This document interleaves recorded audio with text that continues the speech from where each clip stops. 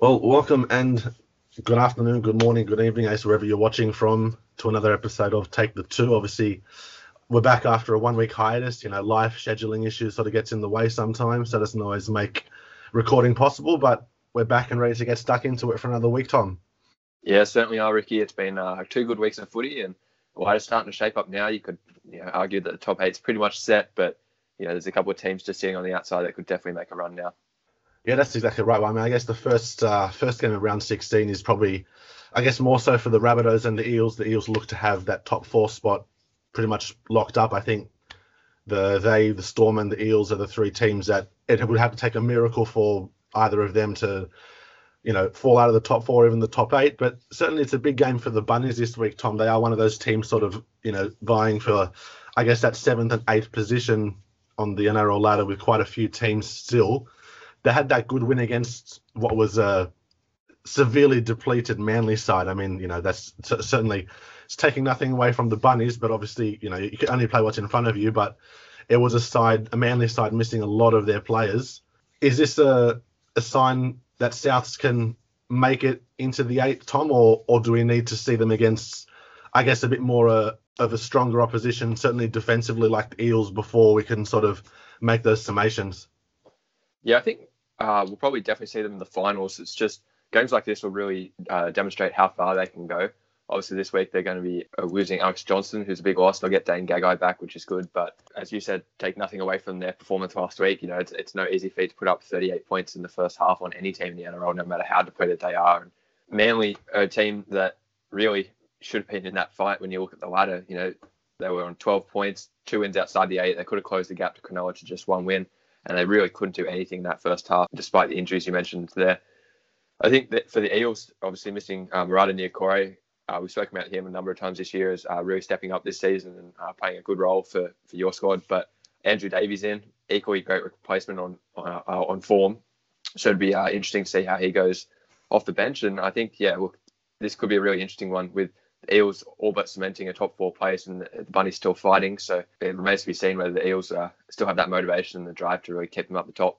Yeah, look, I mean, it's certainly, I guess, it was coming with that Dragons loss the week before, obviously, sort of, I guess, trying to grind their way through games, but perhaps not being as Brad Arthur would put it, not being as professional as some of these top sides, which, I guess obviously refers to a team's ability to really grind those games out and assert their dominance defensively instead of trying to, I guess, worry too much about the attacking sense once you've got that set lead and to trust your defense. But yeah, look, it looms as a good game. It's a good test. Obviously, we know what Mitchell, Walker, and Reynolds can do, and Damien Cook as well. So I guess it's certainly a test for both sides overall, just to sort of for the Eels to get that win against a team they should be expected to, given the position on the ladder, and then for the Bunnies who I think there's a stat that haven't beaten the top 16 this year, so it's certainly, I guess, there's motivation for both sides to perform. Yeah, 100%. And I think a great sign for the Eels last week was how well Ryan Madison played. Obviously, he had that little bit of a hiatus after the concussion he suffered in the Tigers game, but he linked up really well with Mitch Moses, and I think he had one of his best games of the season last week in that 14-0 win over Melbourne. So all the troops are coming back for the Eels, and the time is right now for a big charge towards October. Yeah, certainly is no time like the present to, get that momentum that you need. And I guess that's certainly, I guess, not so much indicative of the next clash. I mean, it's obviously two sides that I guess they've both sort of had their ups and downs this season, but they're sticking at it, of course, talking about the St. George Illawarra Dragons and the Gold Coast Titans, which is the first game on Friday night. The Dragons had that, I guess, maybe closer game than we thought against the Broncos, but again, that's taking nothing away from the Broncos who, fought pretty valiantly in that clash. And then we had the Titans against the Raiders, Tom, who I guess maybe the scoreline, I guess probably is not that it's not reflective of the game, but, you look at a 36-16 scoreline, you think, yeah, it was all Raiders, no dramas, too easy. But, as we're seeing under Holbrook, certainly the Titans are very much a revamped side in terms of their approach. Obviously, we say it about a lot of teams, but that very easily, once the Raiders sort of had that double with Jack White and then Tom Starling goes over before the break, I mean, that could have very easily been a 50-10 scoreline or something like that in years past, but goes to show that what a coach can do when they sort of instill that mental toughness in a team. Yeah, and I think while the Josh Papali sort of chased down an ankle tap on Jamal Fogarty sort of took the headlines of the day, the Titans did play really well for much of that first half and even showed some glimpses in the second half as well. And as you said, could have easily been blown out, but hung in there for the large portion of the game. The Raiders just took the momentum, probably had a little bit too much class and experience in the end, but I've been super impressed with the Titans and how they've played since AJ Brimson has returned. I think he's really revitalized that attack. They've finally got Corey Thompson onto the wing, which I think is a great move. Along with Brian Kelly and Phil Sammy, that's a really potent backline. And I think Jamal Fogarty, he was given the captaincy last week for the first time. He's really stepped up to that role in the halves, and I think he's cemented his spot moving forward, which is a really exciting prospect considering what we all know the Titans have coming next year. And then for the Dragons, who would have thought that they've sacked their coach, but if they win this week and Cronulla lose, they're one win outside the top 8, and they play the Cowboys next week. So, it's a pretty amazing prospect to think that the Dragons could be inside the 8 within a couple of weeks, but it's going to take a little bit of luck. I guess their fate is out of their hands a little bit. They've got to keep winning, and Zach Lomax is probably one to watch this week, as is Ben Hunt. I think up against the Titans, they're going to be losing Mo Fotuaika through suspension. He really adds a lot of stability through their middle throughout much of the game, so it'd be interesting to see how they attack Tyrone Peachey, who's playing at lock this week. And I think probably we're going to get a really exciting high-scoring clash, and the Titans on form could definitely knock off the Dragons, but the Dragons, they really need to hold on if they want to keep their finals hopes alive. Yeah, well, that's exactly it. I mean, the Dragons, they're certainly not lacking anything in attack. Obviously, I guess we've spoken about their defensive issues across the park for much of the season, but especially that edge through Lomax and Ravalawa, and so what Dufty can do, and even through the middle. So I guess probably Josh Kerr's been pretty impressive, just with the work that he does, and you wouldn't expect it from maybe an 80-kilo natural hooker in Cam McInnes to make an impact, but he sort of just runs like a bullet in the middle of that ruck, and it's probably not something that many teams sort of expect from a guy of his size, but it certainly helps to get over the advantage line and sort of get those quick play the balls, which he's so good at. Yeah, definitely. I think the two teams actually match up pretty well in terms of two exciting fullbacks, Dufty and Brimson, really potent outside backs. Probably got one young half in Clune and Fogarty, and one half that's been underperforming probably this year, Corey Norman and Ash Taylor. Then you move into the forward packs, both very young forward packs with a couple of players with experience like Frizzell and Wallace, and then two hookers who are, typically guys that haven't played there throughout their career in McInnes and Peachey, and who are also significantly smaller than the average lock in the league. So on paper, the teams match up really nicely, and we could be in for a really tight clash. Yeah, so look, certainly be an interesting one, and obviously, we just mentioned the Broncos before and sort of how they, I guess, showed a bit of resilience, but it doesn't get any easier for them on Friday night, Tom. They've got the Roosters. The Roosters, I guess they're starting to get their troops back. Boyd Cordner is back from his lengthy stint out with concussion, which, again, is the right thing to do, seeing as we know the long-term effects it can have. Brett Morris is back. Kyle Flanagan came back last week.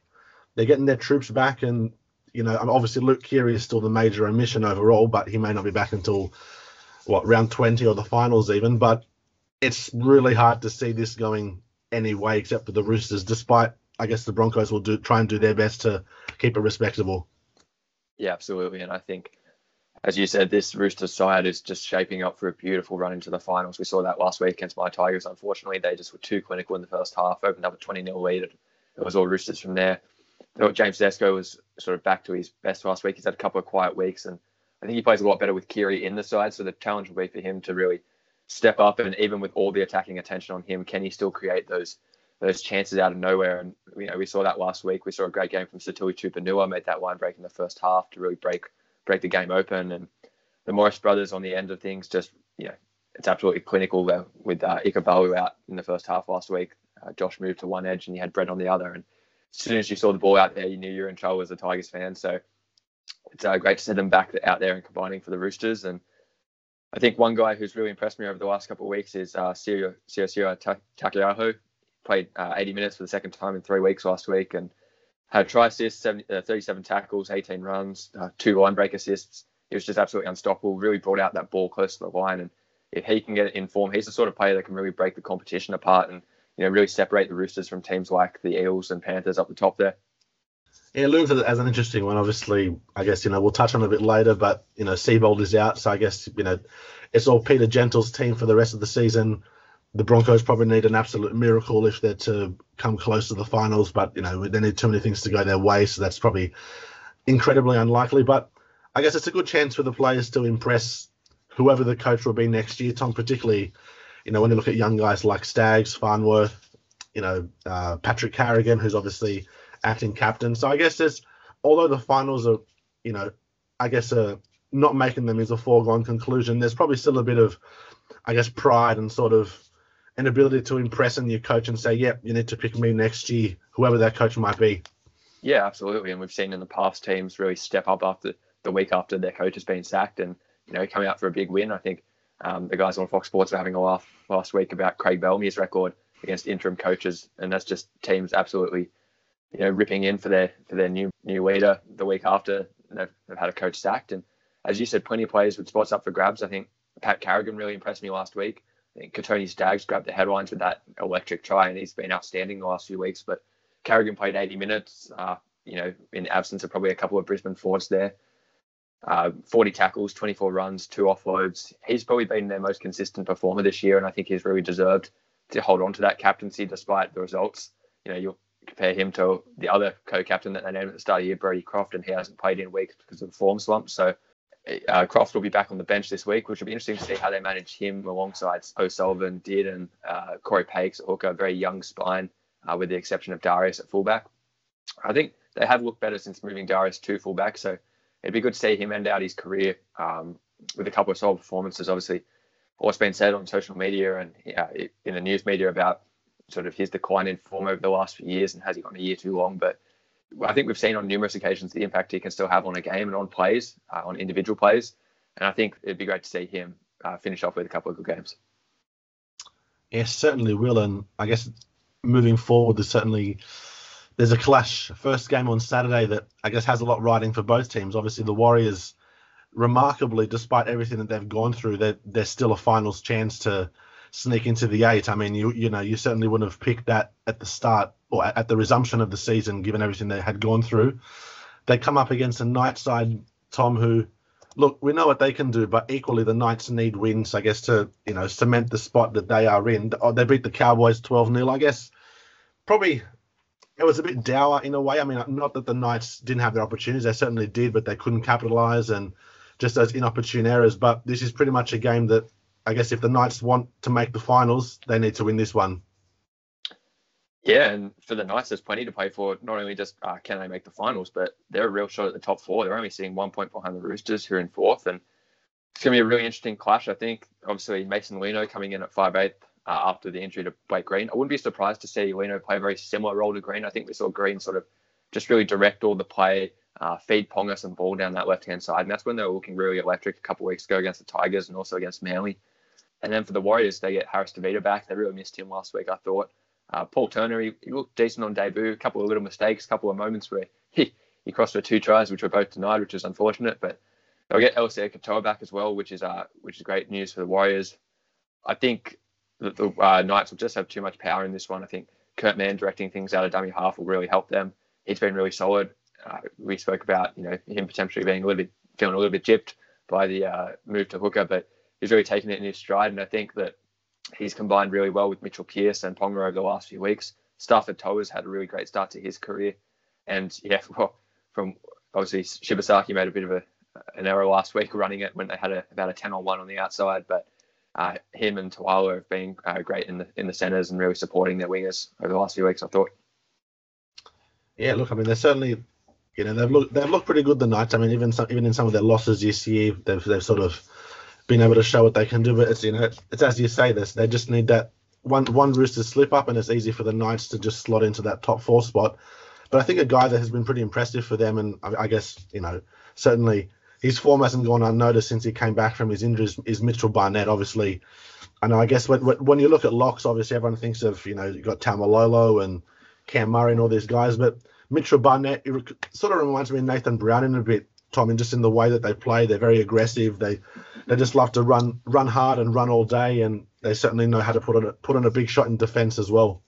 Yeah, he's been outstanding. I think I saw on Twitter a couple of people saying potentially he might even be a little bit of a smoky for the lock roll for New South Wales at the end of the year, with Jake Trbojevic being a little bit out of form, and he could potentially move into the prop to open up a spot. So between him and Nathan Brown, the Blues have got plenty of good options there. I think last week, just having a look at his stats, he had 35 tackles, 18 runs, 3 offloads, 4 tackle busts in the line break, and he's played back-to-back games of 80 minutes. That's no easy feat in today's game, considering the speed of the ruck, and he's been outstanding. And if the Knights want to make a run, he'll definitely be a big part of that if he can stay fit towards the end of the year. Yeah, looms as a good contest, and obviously that game will be played in Tamworth at Scully Park, obviously. Pardon me, we touched on it a couple of weeks ago. The decision was made, obviously, given that Tamworth was the first base for the Warriors. The Warriors opted to take the home game there as a thank you to the community and the fans. So it's a good chance for Tamworth to see some footy as well, Tom. Yeah, 100%. As you said, we touched on it a couple of weeks ago, but great to see the community rewarded for really helping out the league. They were a massive part of Project Apollo, and a huge reason why the league's up and running with the Warriors involved, as at one stage it looked like they may not be.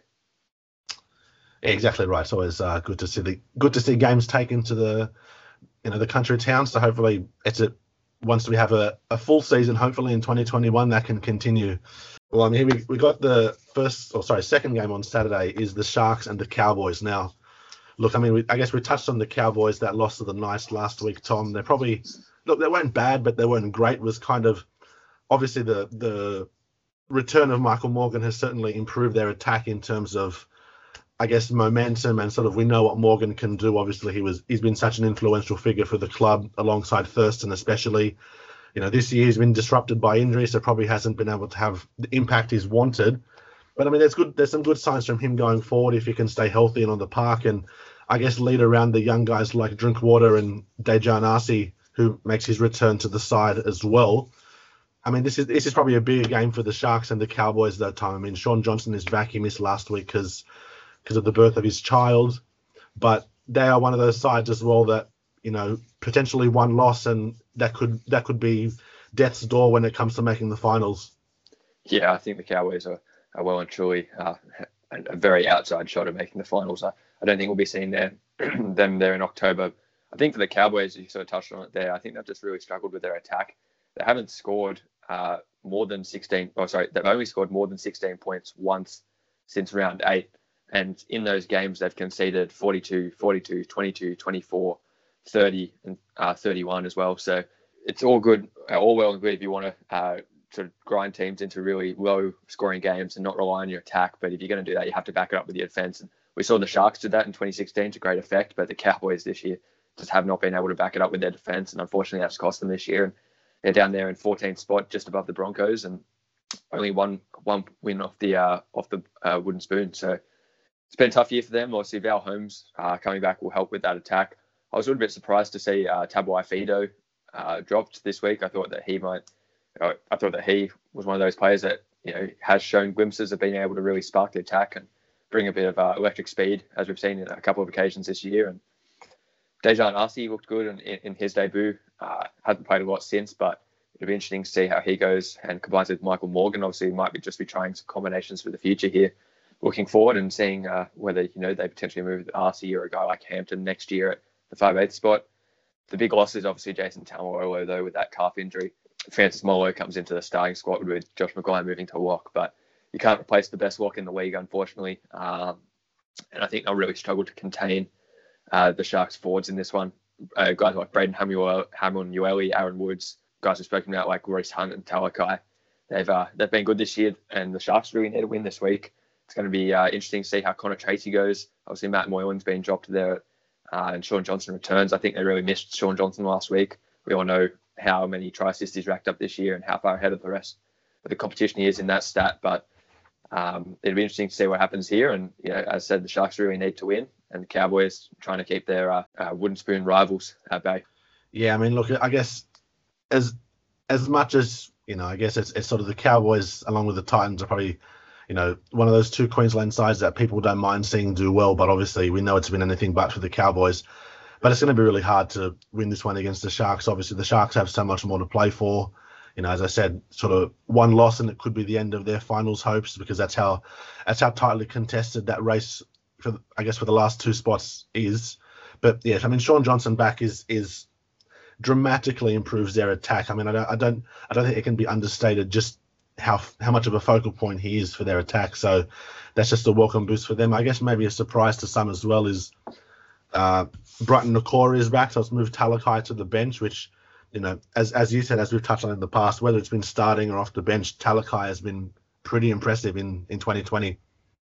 Yeah, definitely. It's a little bit of a shame he's on the bench this week, but it's great to see Britain Nakora coming back into the side. He's obviously got runs on the board from last season, and great combination with Sean Johnson that we haven't really seen much of this year. So it's understandable that they want to bring him back and try and foster something as they move towards the finals. But as you said, Talakai will play a big role off the bench, and that's where he was making such a big impact for so many weeks to start the season after the restart. So he's really made a name for himself this year, scored himself a new deal, and it's a really exciting prospect for the future for the Sharks, especially with a guy like Wade Graham probably coming towards the end of his career. Yeah, exactly right. Certainly looms as a big game, and the Sharks will need that win. So the final game on Saturday, we have the Penrith Panthers against your West Tigers. Tom, look, I guess you touched on the Tigers before. Certainly, I guess try as they might, it was just, I guess the Roosters just had too much class in the end. Obviously, it doesn't get any easier this week against the Panthers, pardon me, who had that pretty good win against the Sharks. I guess, I guess you could say they're in cruise control a little bit. I guess there's that question that sort of people are tossing about is, Penrith are first, but is it that momentum they can keep? Have they peaked too early? You sort of have, I guess, two schools of thought there. Is there anything that your Tigers can do to try and, I guess, keep it close or really nullify the team? Obviously, it gets a bit easier with Harry Grant coming back, which will obviously dramatically improve your attack and spark through the ruck, especially.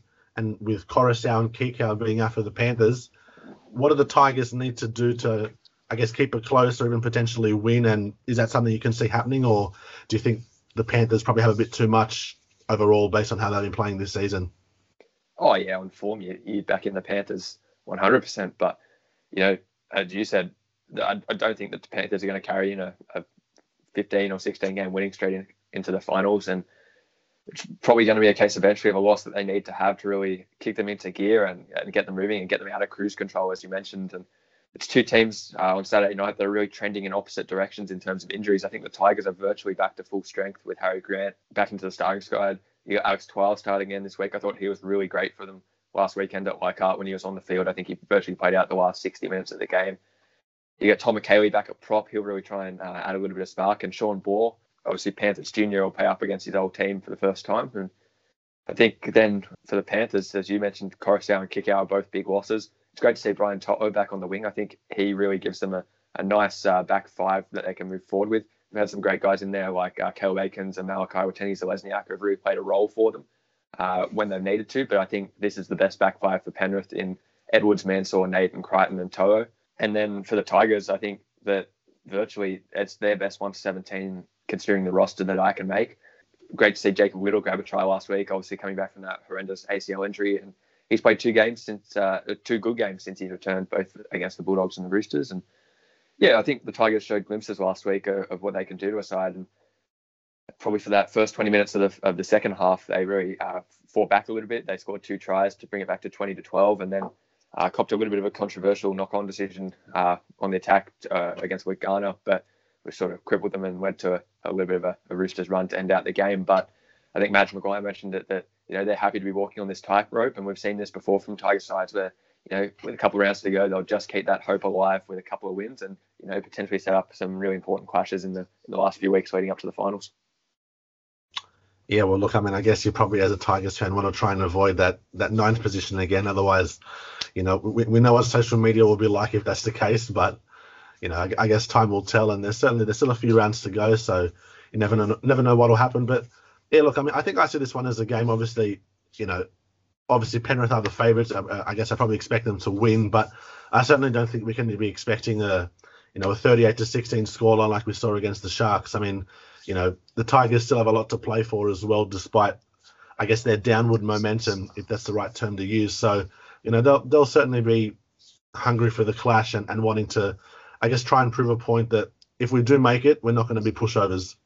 Yeah, absolutely. And, alongside the Warriors, Sea Eagles, Dragons, the Tigers are also on 12 points. And, if the Sharks whip up against the Cowboys, and one of these teams can nab a win, then they'll only be one win outside the 8, and then it's really game on for the rest of the season. Yeah, that's too right. Well, look, we move on to, speaking of the Sea Eagles, we move on to the opening game on Sunday. Now, I guess maybe a surprise to some is we have a clash. The first clash on Sundays is the traditional 4 o'clock game, which is normally the second, but here we are. I guess it's good and bad. It means more football later into the day, but there's obviously people like it, some people don't. But I mean, the way Manly played last week, Tom, wasn't great. They come up against a Storm side that they get back Cameron Munster, Jerome Hughes, Jesse Bromwich, and Cameron Smith. I mean, this is like essentially their current four of their current big 5 or 6 all back in 1 week against a Manly side that probably wasn't great at all last week. This is like walking out of a fire and going into an inferno. Yeah, absolutely. This is a massive danger signs for Manly, who again are in that little pack of teams on 12 points and really need to win this week. But it's no easy ask when you got Cam Munster and Cam Smith fresh and returning this week. And I think we could see Melbourne really run up a score up on the Sunshine Coast. They really like playing up there, it appears. And as you said, with those other guys coming back, Jaron Hughes, Jesse Bromwich, that pushes Tino Fasu Malawi to the bench. And we've all seen what he can do this year. And having him as a sort of a late game impact player could be really dangerous. And I can't see anything in this one except for a big Melbourne win. Yeah, look, it certainly won't be easy. I mean, you only have to look at Manly's side and just see how it's decimated with injuries to have a back rower in Jack Gashevsky playing centre. So, I mean, that's probably indicative of just how their season has gone. And I guess if you're the Storm, that's probably the side you try and target, given, just how, I guess, the differences that there are in between defending at centre compared to back row.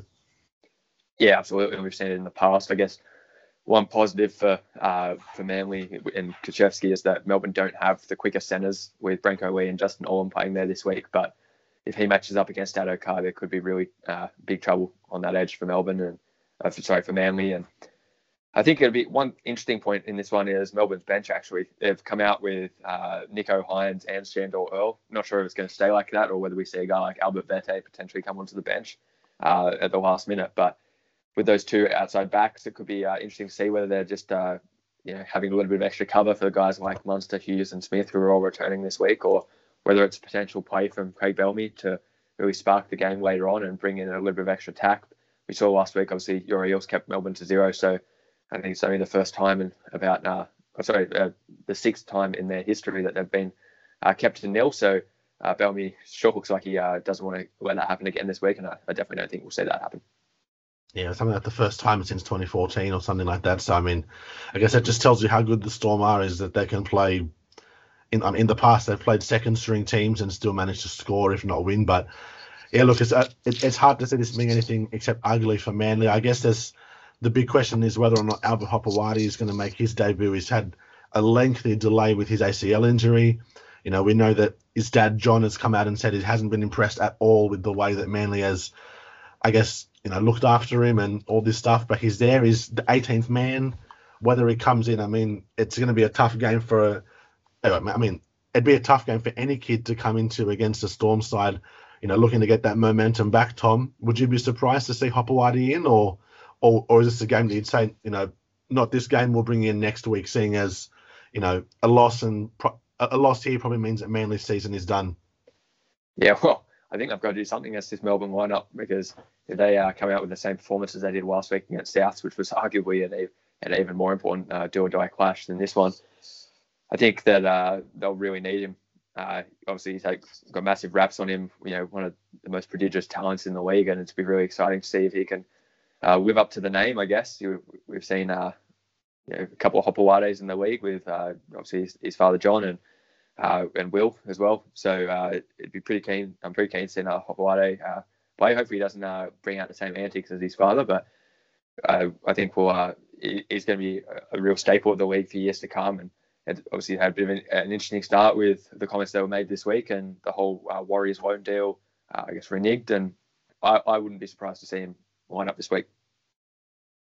Yeah, look, it's a good chance for him to, live up to the name, live up to the hype, and I guess if the form is shown in the lower grades, anything to go by, he's only going to be a success in first grade. But yeah, geez, it's not an easy game first up.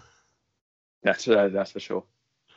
Well, look, our final game of the round is at GIO Stadium, obviously Canberra Raiders' home ground. They're coming up against the Dogs.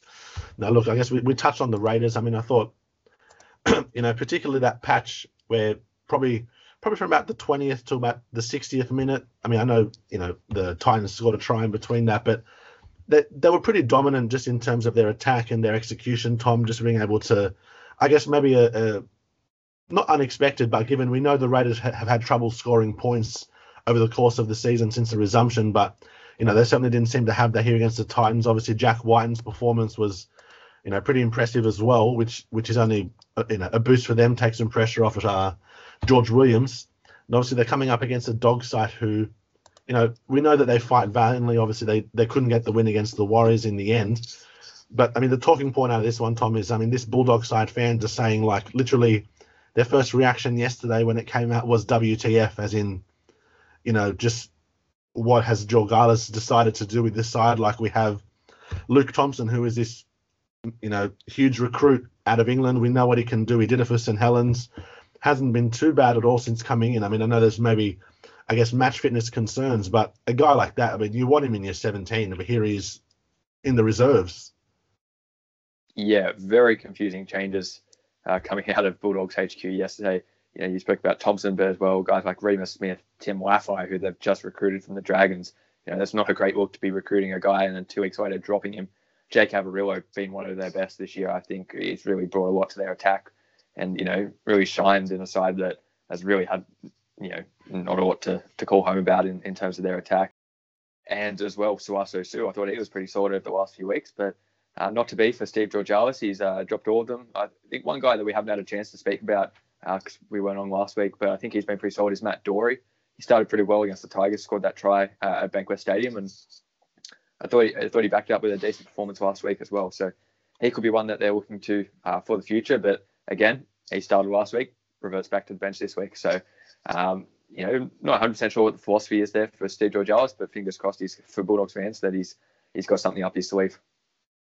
Yeah, it's just strange. I mean, even Jack Cogger, who I thought was pretty good against the Warriors, I mean, that short ball, that late short ball that he put on for Hopewadi's try was something you'd expect from the elite halves. I mean, that was a pretty impressive pass, and here he is dropped for Lachlan Lewis, who, he's a much maligned, I guess, he's got a steady kicking game, but he's been criticised heavily by fans this year. So it's just, it can't do anything for the continuity or the execution, which is so important for a side to score points with just all these changes and chopping and, just sort of, I guess, trying to pull a rabbit out of a hat and thinking that a different combination will be the answer, Tom.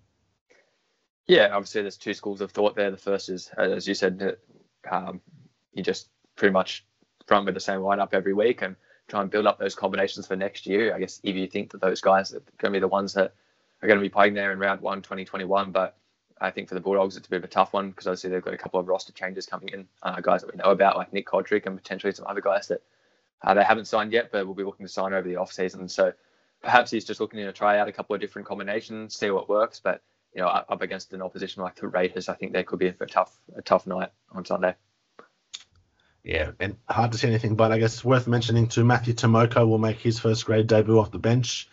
Well, that's given that Harawira Naira is out for this game. It's always good to see a kid make a debut, Tom.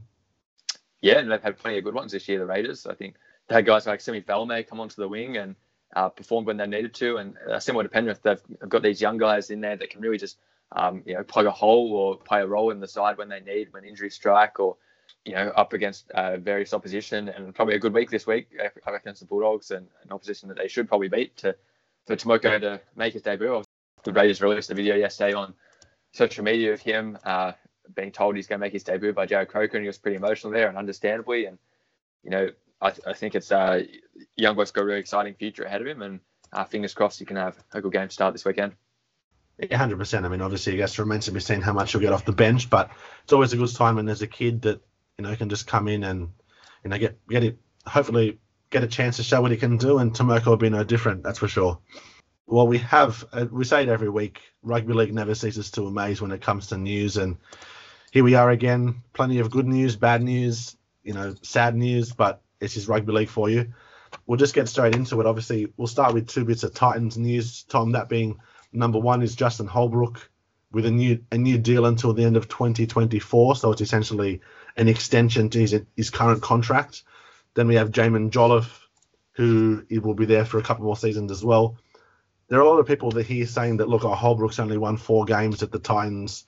It's too early, all this stuff. But when you look at the way that he's managed to reshape this entire, well, not roster itself, but I touched on it with the clash against, when we were talking about them earlier in this pod, just that mental attitude, the mental toughness, the ability to want to play for your teammates like the top sides do, considering that they haven't had that for a good 5 to 6 years now. That's obviously been a long time coming for the Titans in terms of a coach that can do that. It makes sense to get him on board and give him that time to build the side that he wants for the Titans to potentially become a force moving forward. Yeah, absolutely. It's a great show of faith in the process of the rebuild, and they obviously believe in what he's bringing.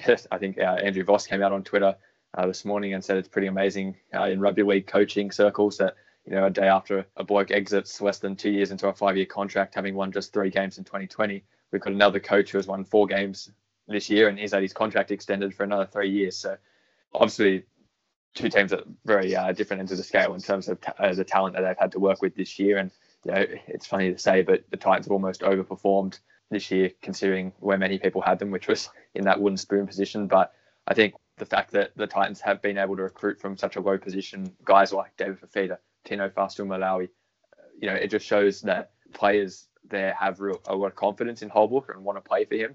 And I think the Titans, it's going to be, I think we've spoken about it before, but with Holbrook at the helm, they could really make a run for the finals next season.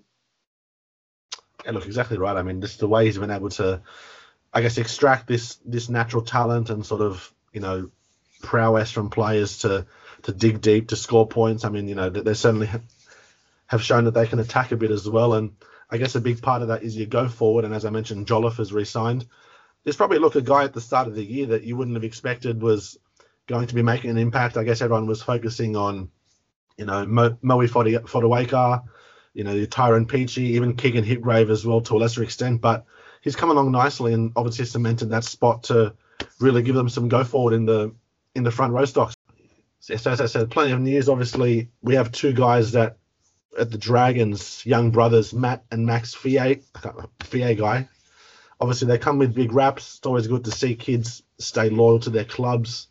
Tom, obviously, I guess remains to be seen who the Dragons coach is and whether they want to play kids. But from all accounts, these 2 kids are certainly ones that if they play, they're expected to have big things come from their play.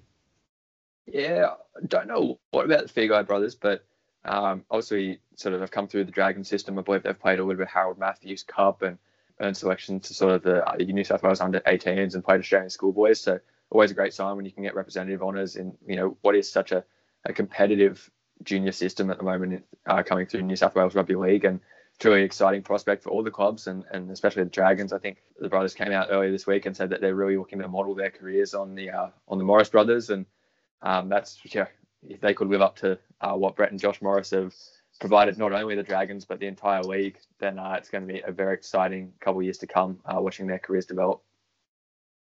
That's for sure. I mean, certainly we don't see too many brotherly duos anymore, so I guess it comes at a good point. The Morris brothers, I guess, on the decline is just the wrong thing to say because, I mean, it's like they're getting better with age. But obviously, there's only, and I mean, we may as well touch onto that now. Obviously, they've both come out and said that they wouldn't mind playing again in 2021. And look, you wouldn't put it past them to do that, Tom, the way they've been playing for the Roosters all year. Yeah, I think the Fox Sports ran with the headline this week, will they ever retire? Both signing that new Chooks deal, playing the 35 years old, it's pretty incredible to see when, most of the guys in the league are starting to wind down their careers by that stage or already have retired. With, obviously a guy like Chris Lawrence this week has come out, or last week, and retired, and obviously he's had all the injury surrounding his career and quite a tough run in first grade. But, he's only 31 and these guys are still absolutely fit and firing at 35. I guess that speaks to their longevity and the way they've been able to keep themselves injury free throughout their career. And yeah, as I mentioned and sort of touched on earlier, they've really cemented themselves as 2 of the best outside backs in the league. And to be honest, I wouldn't be surprised to see either of them in the New South Wales squad come the end of the year. Yeah, I mean, look, their form certainly, is warranted for that. But yeah, certainly a lot of backs to choose from there. Obviously, look, I guess the major news everyone's been talking about, it was just a question of when it was going to happen and how it was going to happen. We had the rumors of all the, the, I guess, negative escapades surrounding Anthony Seibold. We know that he came out of the Broncos bubble to deal with family issues, and there's been pretty much anything and everything was said and has been said, negatively and or positively. But this morning, obviously, was the clarification from Seibold at a press conference that he will stand down immediately as Broncos coach. He feels like it's the right decision for him. I guess it was just a matter of when and not if, Tom, given everything that has happened. As bad as it is, as bad as the Broncos have gone, you do have to feel for Seibold a little bit, just I guess with some of the negativity and some of the hate that has been directed at him. I mean, that's certainly not how you want to see any coach go out. You want to see them go out, I guess, on their own terms, or if they've been pushed, I guess to at least have a bit of integrity surrounding the situation. But there's sort of been anything but for Seibold in this instance. Yeah, absolutely. And I don't think Anthony Seibold will be lost to rugby league forever. I think that he's got such a great rugby league mind, and obviously that hasn't come about this year. But we've seen what he did at South in his first year there. He really turned them into an attacking machine and took them pretty close to the grand final that year. And I think we'll probably see him back. Probably, I wouldn't be surprised if we didn't see him in a head coaching role again. But I think we'll definitely see him in and around, perhaps in an assistant coach or an offensive coach or a capacity similar to that. And yeah, I think Neil Henry came out and raised a couple of questions. He's the Rugby League Coaches Association interim CEO, and I think he was begging for the game to bring back a little bit of stability with 1 in 4 coaches this year being sacked. We've had Kearney, Paul Green, Dean Pay, Paul McGregor. We're at 5 out of 16, and it's probably not the best look for the game, but it's been a tough year. And I think the challenge now for the Broncos is obviously financially having to pay out much of Anthony Seibold's large contract in a year that probably can't really be affording to do that too much. No, that's for sure. I mean, it's not chump change, $1 million, but it is what it is. They made their call. Now, look, the next bit of news, I guess, directly impacts you as a Tigers fan, Tom. We know that Josh Addo-Carr wants to return to Sydney. He's on record as saying he wouldn't mind playing fullback next season. Josh Addo-Carr at the West Tigers. Will it work? Yet to be seen. I don't think there's enough evidence to go one way or the other, purely because we haven't really seen him play fullback ever. Obviously, a lot of Tigers fans are quite upset at the club for their recruitment over the years, and losing Addo-Carr is one of those things. But I think a lot of people have very short memories as well. Addo-Carr, when he was at the Tigers, was a huge defensive liability for that side, and we know what he's done at Melbourne, and that's a huge credit to Craig Bellamy and the coaching system that we all know is so professional down there, with such a strong focus on defence, and they've really turned him into who he is today, and one of the best wingers in the league, and obviously a New South Wales Origin representative. But it'd be interesting to see how it goes. I would be keen to trial it. I think that if he turns out to be an absolute dud at fullback, you can always just play him on the wing. They've got a good backup there in Adam Doueihi. I'd be interested to see what their plans moving forward for Adam Doueihi would be as well, because I think he's really shown to be quite a solid fullback over the last few weeks, and whether they move him into the centres or, as it's been touted, perhaps into the 5/8 role if Benji Marshall retires, with Luke Brooks shifting back to his preferred position at halfback. So plenty of moving parts at the Tigers. It'd be interesting to see what happens. I think the other options that's come out, obviously the Bulldogs have got the money to spend on him. Pretty exciting to see him perhaps outside Nick Cotric, as we've seen in the Origin arena, or also South Sydney have shown some interest with him pairing up with Latrell, which would also be a pretty dynamic combination. Yeah, certainly not short of options is Addo-Carr if he wants to return to Sydney, which he's on record as saying he does. But yeah, it'd be interesting to see if he gets that seal of approval from a coach to play fullback. Even as you said, we've pretty much seen him play exclusively on the wing in his first grade career, and we know it's not an easy transition to fullback. And I guess probably the downside for Addo-Carr as well is the majority of fullbacks in today's age of rugby league have that extra ball playing ability. They can slot in our first or second receiver and, really, I mean, like we see Tedesco do, Gutherson do, Dewey to a lesser extent, Latrell Mitchell, just a guy that can be there, deliver a perfect cutout ball and your winger just slides over to score. I mean, the passing game certainly isn't something we've seen a lot of from Addo-Carr in any playmaking sense.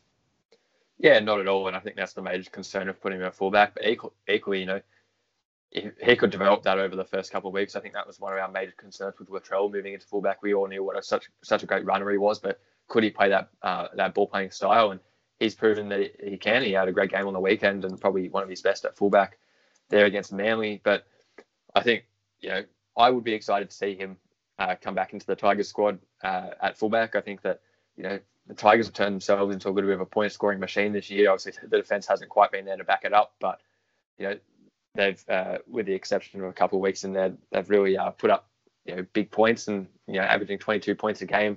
It's no easy feat in the league. And, combine him with guys like David Nofaluma, Joey Leilua, and Tommy Talau coming through the ranks, along with Brooks and Dewey. It's a pretty exciting prospect for Tigers fans moving forward. Yeah, it's building nicely. Just get Maguire re-signed and, let him do what he does best, and that's forming a side, and anything is possible. Well, look, I guess as good as rugby league news is, some makes people happy. Unfortunately, there are also sadder elements that happen in the game. So he's probably not a player that's known to many, but obviously to the Ipswich Jets, to the Queensland rugby league community that know him well.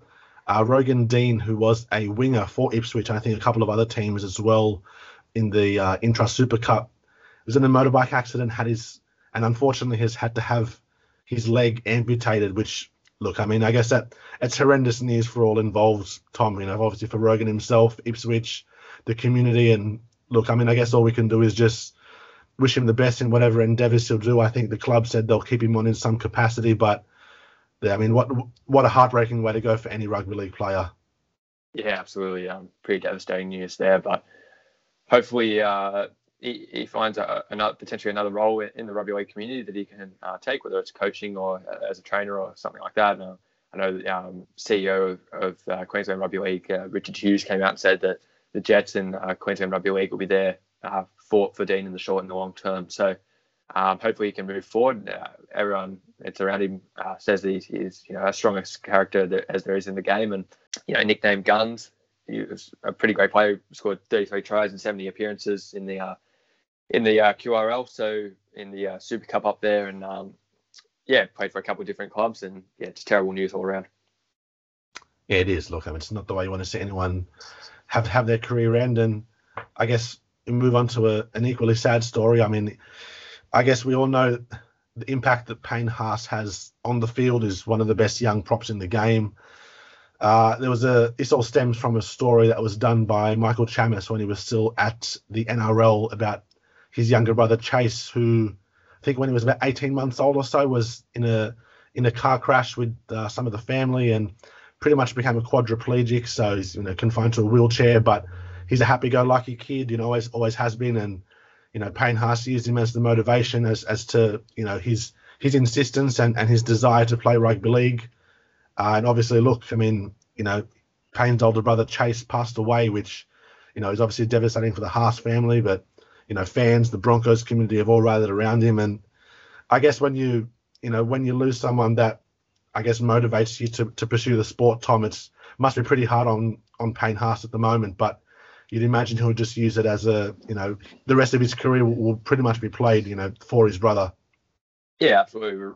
As you said, really sad news, but obviously considering the circumstances, it was fantastic that he was able to, see Payne make his debut for the Blues last year. I think he came out and said that, it means more to him than it would to Payne, and he's a big rugby league fan and a big supporter, obviously, of his brother, and fingers crossed Payne can move through this and, thoughts with the family, and hopefully he can come back on the field next year and really rip in for Chase. Yeah, 100%. Look, as I said, we all know what Payne can do. So, and certainly Chase will always, I guess, be a part of him, given everything that the family's gone through. But it'll just, I guess the idea is that it'll make him an even better person and player.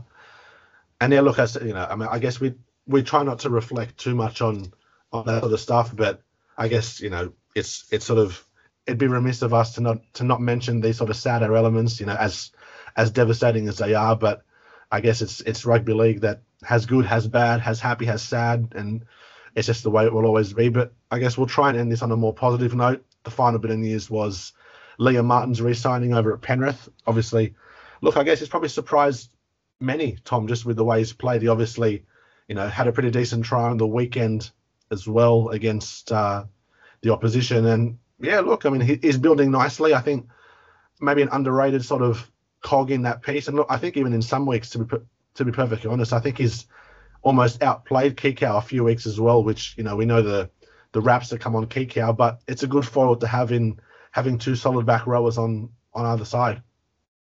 Yeah, absolutely. I think Liam Martin was probably their best last weekend against Cronulla, and running off Nathan Cleary, he was outstanding. Scored a try, a couple of line breaks as well, and he's going to play a massive role for their side moving forward. Not only this year into what's looking like it could be a deep finals campaign and a premiership run, but also into the future as well. And a young bloke comes out of the Penrith system, which is really great, and out of country rugby league, and it's super exciting to see young blokes coming through the development systems and playing for their clubs and realising their full potential. Yeah, definitely. He's certainly been playing well, and he's part of a team that seems to be on the rise. So I guess we'll see what happens.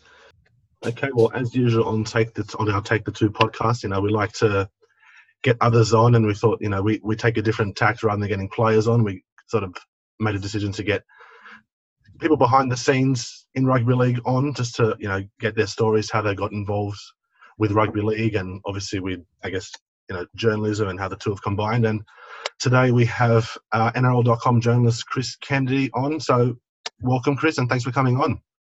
My pleasure. Thanks for having me. Look, so we'll get right into it. Obviously, everyone probably knows that you are a journalist on NRL.com. You're on the NRL Fantasy podcast that is done with Don Brock on a weekly basis as well.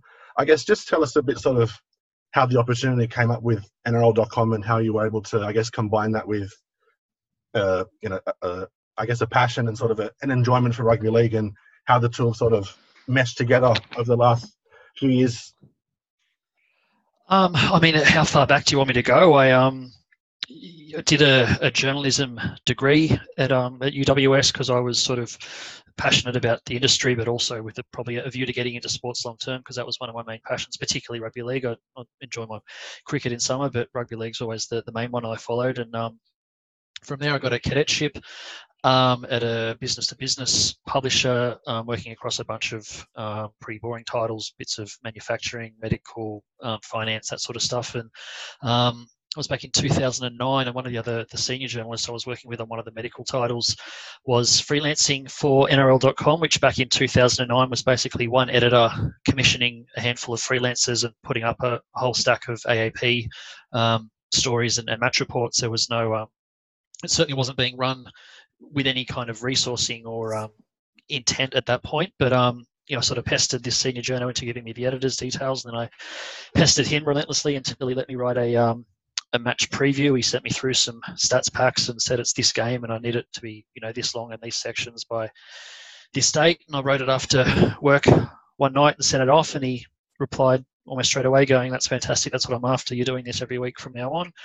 And spent the next couple of years probably sort of getting further and further into the finance journalism industry, covering financial planning and superannuation, that sort of thing, and still just doing one or two match previews a week for NRL.com on a freelance basis. And then when the new naming rights deal under Telstra happened in 2013, Telstra was commissioned to build a team of journalists to populate NRL.com with a much more sort of whole of game and sort of complete coverage type approach. And the editor who I'd been working with had been doing it part-time while doing other stuff. He came on full-time, and I was one of the journalists that he offered a full-time role to. And I had I was quite far down the path. I was already editor of a suite of titles called, there was Independent Financial Advisor magazine and Investor Daily, Investor Weekly. I was doing reasonably well in that, but had to make the decision.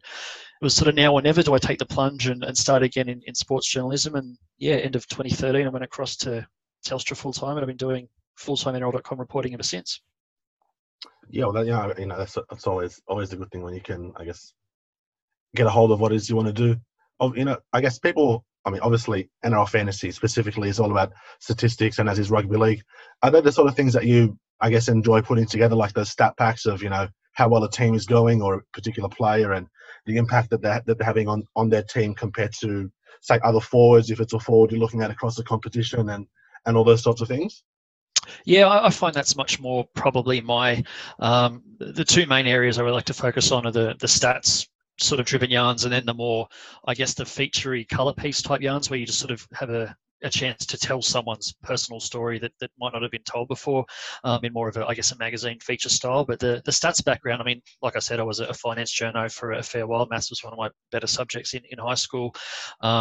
So yeah, I've sort of always enjoyed the relationship between stats and sport for something that is so raw and physical, just the degree of knowledge you can gain about it when you start drilling into the numbers that go behind it, looking for strengths and weaknesses and that sort of thing. So that's and the way that the game's developed, there's so much more data available now. The NRL stats providers, log, I couldn't even tell you, millions of data points in a season that really helps you sort of flesh out an understanding for what goes on behind it. And then, I mean, the fantasy thing I played, before I was working in rugby league, I was a fantasy punter like everyone else who plays it. And again, back in 2013 when I came on board, they sort of needed someone to drive it and jump on the videos and that sort of thing. And there was just none of the other journalists who came on board really that fussed about it. So I put my hand up, and that's kind of how that all came about.